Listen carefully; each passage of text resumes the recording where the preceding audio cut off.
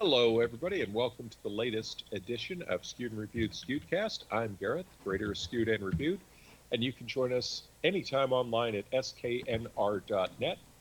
You can also catch us online at Pinal, Pinal Central.com, keyword skewed, where you'll see our uh, reviews for video games in the 12 papers uh, appearing in 20 cities. We have Skewed and Reviewed the magazine. We're currently working on the new issue that has a summer preview of movies and stuff that are upcoming. That'll be out in March. And of course, each week I am on BJ Shea's Geek Nation on KSW FM. We cover all things movies, games, television, entertainment, travel, pop culture, and more. And I'm joined as always with Justin and Michael. And we have a quick show for you today, but we wanted a little bit due to the fact that slower news week because of the Olympics and stuff. Uh, but also just not as much riveting news. So we're going to start with a couple of things, and then I will we'll get to the topics at hand. One of them is breaking, and we're just really excited over the possibilities of this one. So right now, in Mesa and in various cities around the country, Jurassic Quest, that you can find at JurassicQuest.com, has got their animatronic dinosaur and creature exhibit on hand. It is fantastic for families, people of all ages. Last year they did them as a drive-through venue. You saw various companies doing it. This is a walk-through event, and tickets start as reasonably as $19. So you definitely want to check that out. We have some video on our site from staff members who went out there. And like I said, right now they are in Mesa as well as Louisville, Kentucky, and Minneapolis.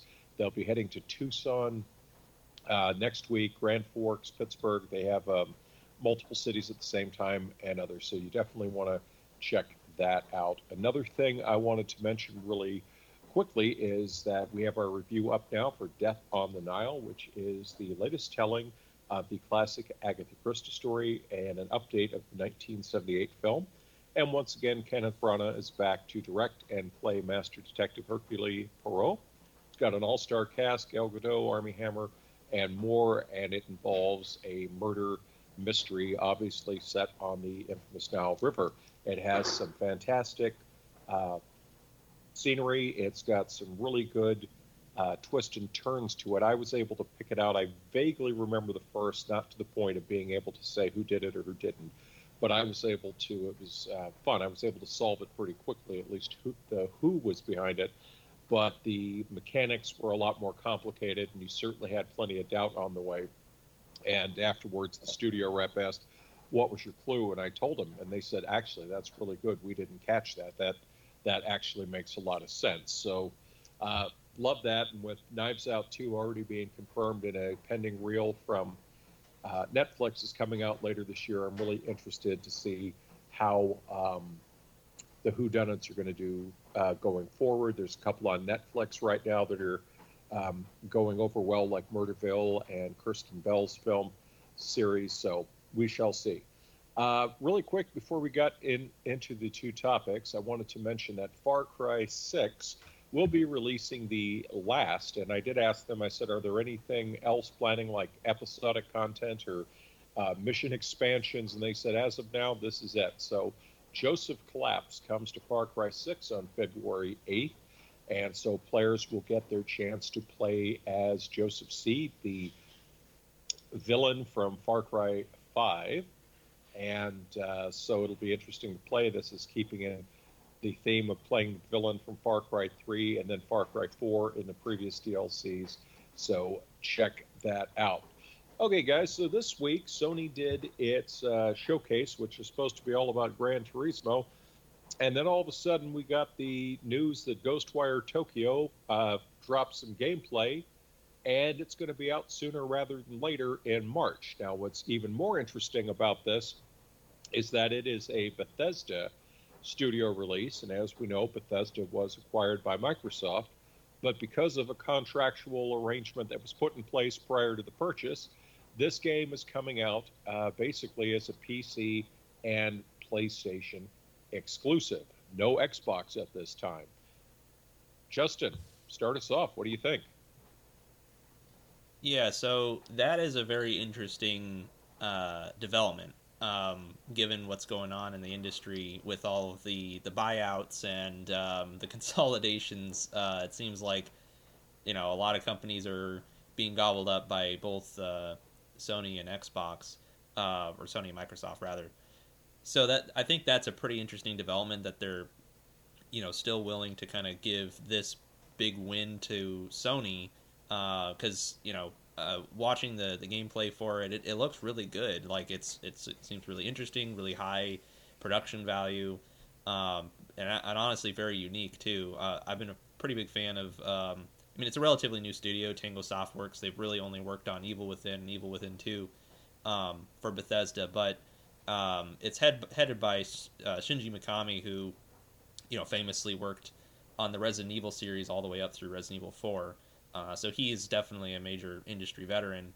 Um, and watching this gameplay, it's really interesting. It's got some stealth elements, some RPG elements. The setting is like modern day Tokyo with a lot of supernatural elements. You're fighting sort of ghosts, kind of based on Japanese folklore. And it's not really like your typical shooter. It's you're using spells and sorcery and kind of things like that, to kind of take out your enemies. So it looks really cool. But going back to the initial point I was going to make was, um, I don't know if this is one of those things where Sony and Microsoft are kind of like trying to ease people's minds, I guess, a little bit. I'm guessing as time goes on, we'll probably see more and more of these kinds of games locked out from their competitor's console. But for now, I think it is kind of like I don't know, a diplomatic solution, I guess, where if that makes sense, where basically these acquisitions just happen. Bethesda is obviously under Microsoft, but a lot of these deals had already been made previously, so I think it's probably a sign of goodwill to continue to honor those, just for now. I sort of expect that going forward we'll see these kinds of things stop, but I think it is a good sign that Microsoft is willing to kind of give Sony this exclusive for a little while, or at least exclusive in terms of marketing, because it does show that maybe there's some goodwill between the two competitors here, and we'll see more cross-platform kind of stuff. Absolutely. And Michael, your take, please. Yeah, and I agree. I mean, I think they'd even said Bungie had initially said, I'm Bungie. Sorry, I got Bungie on the mind still. Bethesda had even said, I think, when they were acquired, that they would still be honoring the agreement they had made with Sony with a timed exclusive for Ghostwire, exclusive to the console. It's coming out on PC, obviously, as well. Although I think if you pre-order it on PlayStation, you get it a week earlier or something like that to play it. So yeah, I don't think it's too much of a surprise that they're honoring that. I will be curious going forward. Again, how much exclusivity are we going to see from a lot of these acquisitions? I know Bungie had already come out and said they're not going to be exclusive. They're going to be multi-platform and continue to be so. Again, whether or not that changes down the road, these things are always subject to change, right? I do think, at least I hope, I think Sony's getting to a point where console exclusives specifically are probably not in their best interest, at least with a PC console release. It does open them up to a wider audience. I don't think they're going to go away completely from exclusivity. It just doesn't seem to be Sony's way of doing business, which is unfortunate because that really just hurts the people who buy the the consoles and the equipment. It doesn't really isn't really good for the consumer at all. But at the same time, going back to the game, it looks fantastic. I really like the take that they're going with it, the kind of paranormal slash stealth slash shooter type game. I like the concept. I really like the environment. It looks really fantastic. And the fact that it's coming out in just a little over a month, I think that's pretty exciting. So yeah, we'll see how it does. But I think from just for something different, a genre that's a little bit, I think still underserved a bit from the horror slash, action RPG type elements. I'm really excited to see how it turns out. I'm curious to see what the reaction is going to be from the consumers, whether they will buy it on PC, if they will wait to say, let's see if it comes on Xbox, or are you going to see a lot of the PlayStation owners rush out and buy it to essentially send a message to Bethesda, we're still a very viable, well, not that we're still, that we are an extremely viable platform, and it is not in your best interest with future titles to do exclusives, because look at the kind of market and demand that we have for your products. So that, I think, is going to be the big question, aside from the quality of the game, is just how receptive the Sony market, and by that I mean the ones who are specifically playing exclusively on console, are going to be, and if it will change the strategy going forward. So that will be really interesting, because we've already heard the Call of Duty plan is not to mix things up considerably, but who knows? It is an ever-changing industry, and that would be something to definitely keep an eye on. I know those Evil Within games are certainly a lot of to say they're fun is kind of an understatement, because they are an enjoyable game, but they are certainly challenging. And I remember several booth things that they had, such as you could take your photo and have the barbed wire wrapped around it. And I remember doing a play test of it at PAX, and they took us in a darkened room. It wasn't even available to most of the people on the floor, but they took the media into this darkened room to let us play it. And I can tell you, playing the game in a darkened room with headphones on is definitely an enjoyable experience. I think similar to playing Alien Isolation at E3 and seeing hardened journalists take off their headsets within minutes and say, yeah, this is too intense, I can't do this. So that was a lot of fun. So moving on, guys. Had some news come out today. Have not been able to confirm it, but it is making the rounds that the pending Star Wars series in Andor with Diego Luna about Cassian Andor from Rogue One apparently has impressed the executives so much that they've gone ahead and ordered a season 2 before season 1 has even dropped. So assuming for a moment that this is indeed correct, we'll start with you, Michael. What do you make of this? Yeah, so I was always a little bit, I don't know. For the record, I think Rogue One was still one of the best of the new Star Wars movies to come out. Even so much as I think it's even better than a lot of the prequel trilogy movies were. So I was excited when I heard they were going to be kind of investing a bit more in that universe, particularly with Cassian Andor, because I thought he was a pretty interesting character.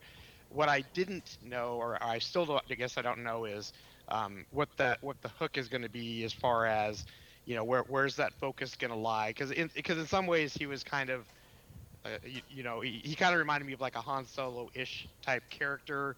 Obviously, we'll get to see more of his relationship with K2SO and probably how they how he acquired, I guess is a good way to say that, and how they started working together.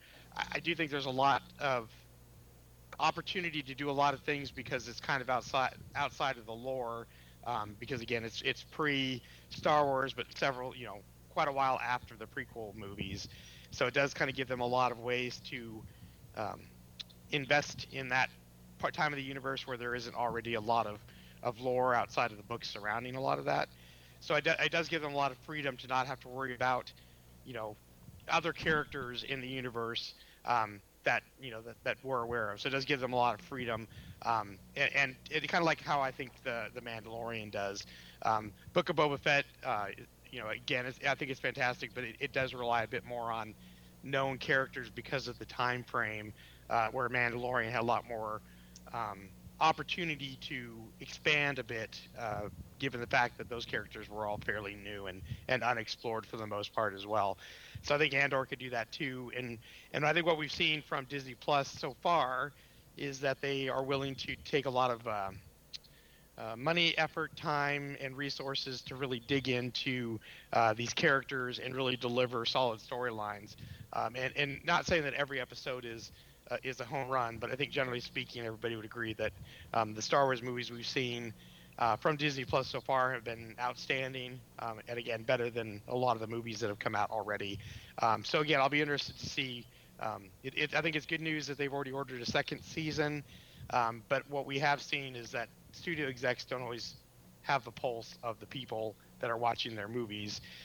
So I think it's still going to be up to the fan base to see how the draw is. But again, I think Disney Plus is making a name for itself in quality and what they're releasing. So it doesn't surprise me that they're already thinking season 2. I assume they would have been doing the same thing when they watched Mandalorian and those types of things as well. So yeah, I'm excited to see how they do with it, and I think it is a good sign that it probably will be another outstanding opportunity for Disney Plus to kind of expand on the Star Wars universe. And Justin, your take, please. Yeah, I definitely agree. I think Michael made some really, really good points. I also liked Rogue One quite a bit. I think honestly, it might be my favorite of the newer Star Wars movies that have come out. I have to think about that, but I'm pretty sure I think I enjoyed that one the most. And it's always a double-edged sword because The Mandalorian I think was the strongest when it didn't lean so heavily into the Jedi elements. Because I think and I think there's a huge opportunity for Andor to kind of do the same thing, where I would kind of like to see an entire show that doesn't have any Jedi on it at all. Now, I know the Jedi are obviously a huge part of the Star Wars universe, incredibly important, but I think the universe is obviously large enough to explore, without having the Jedi, front and center in the story. Not really to dig at the Mandalorian. Mandalorian's great, but it was awesome seeing where they took the story, especially with the child, and where that ends up. But the double-edged sword with that was that eventually it starts to feel really like samey, I guess, and I just think there's a huge missed opportunity to kind of just take a whole entire Star Wars story, Star Wars series, and make it about stuff that's going on elsewhere in the galaxy that doesn't involve the Jedi. I really liked the approach early on in The Mandalorian that no one had really in this area of the galaxy had even really heard of them. Like they were basically just rumors and legends, and no one really in that kind of fringe area of the galaxy really even believed that they existed. So it kind of just, I think, adds to the scale of the universe when you can kind of explore areas that don't really feature the Jedi so much. So I think that's a really good opportunity, and I think it'll have the benefit of also making Rogue One even a better movie, because there will now be more characterization. That was really kind of the only gripe I may have had was good cast of characters in Rogue One, but there were so many of them, and it was they had to kind of introduce them and then also tell the story they were going to tell. So I think there is an opportunity to kind of go into this backstories for each of the characters, and particularly with Andor and maybe K2SO, and kind of flesh them out a little bit. That way, when you go back and watch Rogue One again, you have a little bit more context as to who these characters are. The interesting thing about it is I think it shows a real faith in the television series more than the movies, and the fact that let's look at the movies that have been done. While Rogue One, as I think most people said, it's hard for a lot of people to have bad things to say about that film. We know that there were some issues about Solo in terms of the reshooting and I don't want to see someone other than Harrison Ford and all this. But I think if you take that side away from it, most people at the end of the day said it was an enjoyable enough film. There was some Star Wars burnout because I think it did come too quickly from the most recent. I mean, they had kind of locked into this December release, and the fact that they did one in December and then put the other one out in the summer. And there was all the hubbub about, we reshot a big chunk of the film and so on and so forth. And I think maybe that didn't quite sit as well. And then you had people saying, I don't want someone else other than Harrison Ford playing this character. But then once they got past all of that and they looked at it, most people came out and did say, you know what, I kind of like the film. And when you get to the prequels, they've divided fans. A lot of people had various issues with things, but I think one of the things that we can notice is that we've discussed how there wasn't a clear plan with them. It essentially, Abrams did the first film, handed off to the other director who essentially did his own thing, and then handed it off to another director. And of course, we know Colin Trevorrow was working away. There was well-known documentation that apparently he wanted a darker film, and he had all these elements. We've seen some of the concept artwork. Then it came down to, well, apparently they couldn't agree on the last half of the film, the last third of the film, and how it would wrap up. He walked away. He was replaced with Abrams, who essentially was handed what had been done and told, okay, wrap it all up, bring it home. And that was kind of an impossible story. It seemed like they tried to throw everything they possibly could.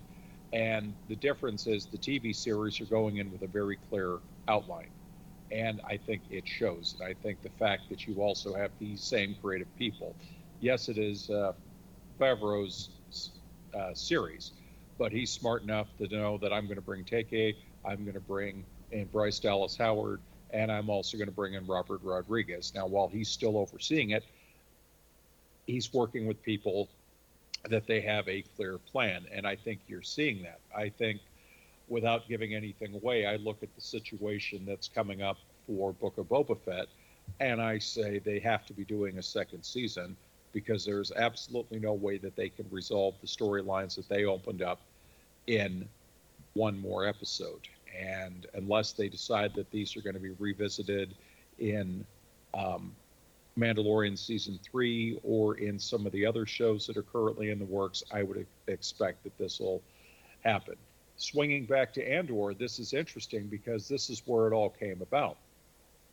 The news of a second season of Andor came about when, during an interview where Skarsgård was Stellan Skarsgård, who people might know played Galen Erso in Rogue One, was doing an interview and in a foreign publication, and he talked about his plan, and he said, we start with Dune 2 in July, and then in the autumn, it's time for the second season of Star Wars series Andor. I don't know when they'll start broadcasting it. It can take some time, but the fact that he came out and said they're already planning to film season 2 of the show before season 1 even ended, got people going. Now, to say that these Star Wars films had multiple seasons, series had multiple seasons planned, isn't necessarily a shock. The fact, though, that it came out ahead of time. I mean, like right now, if somebody said to me, they're already planning Mandalorian season 4, I wouldn't be shocked. I mean, it's expected. We've heard stories that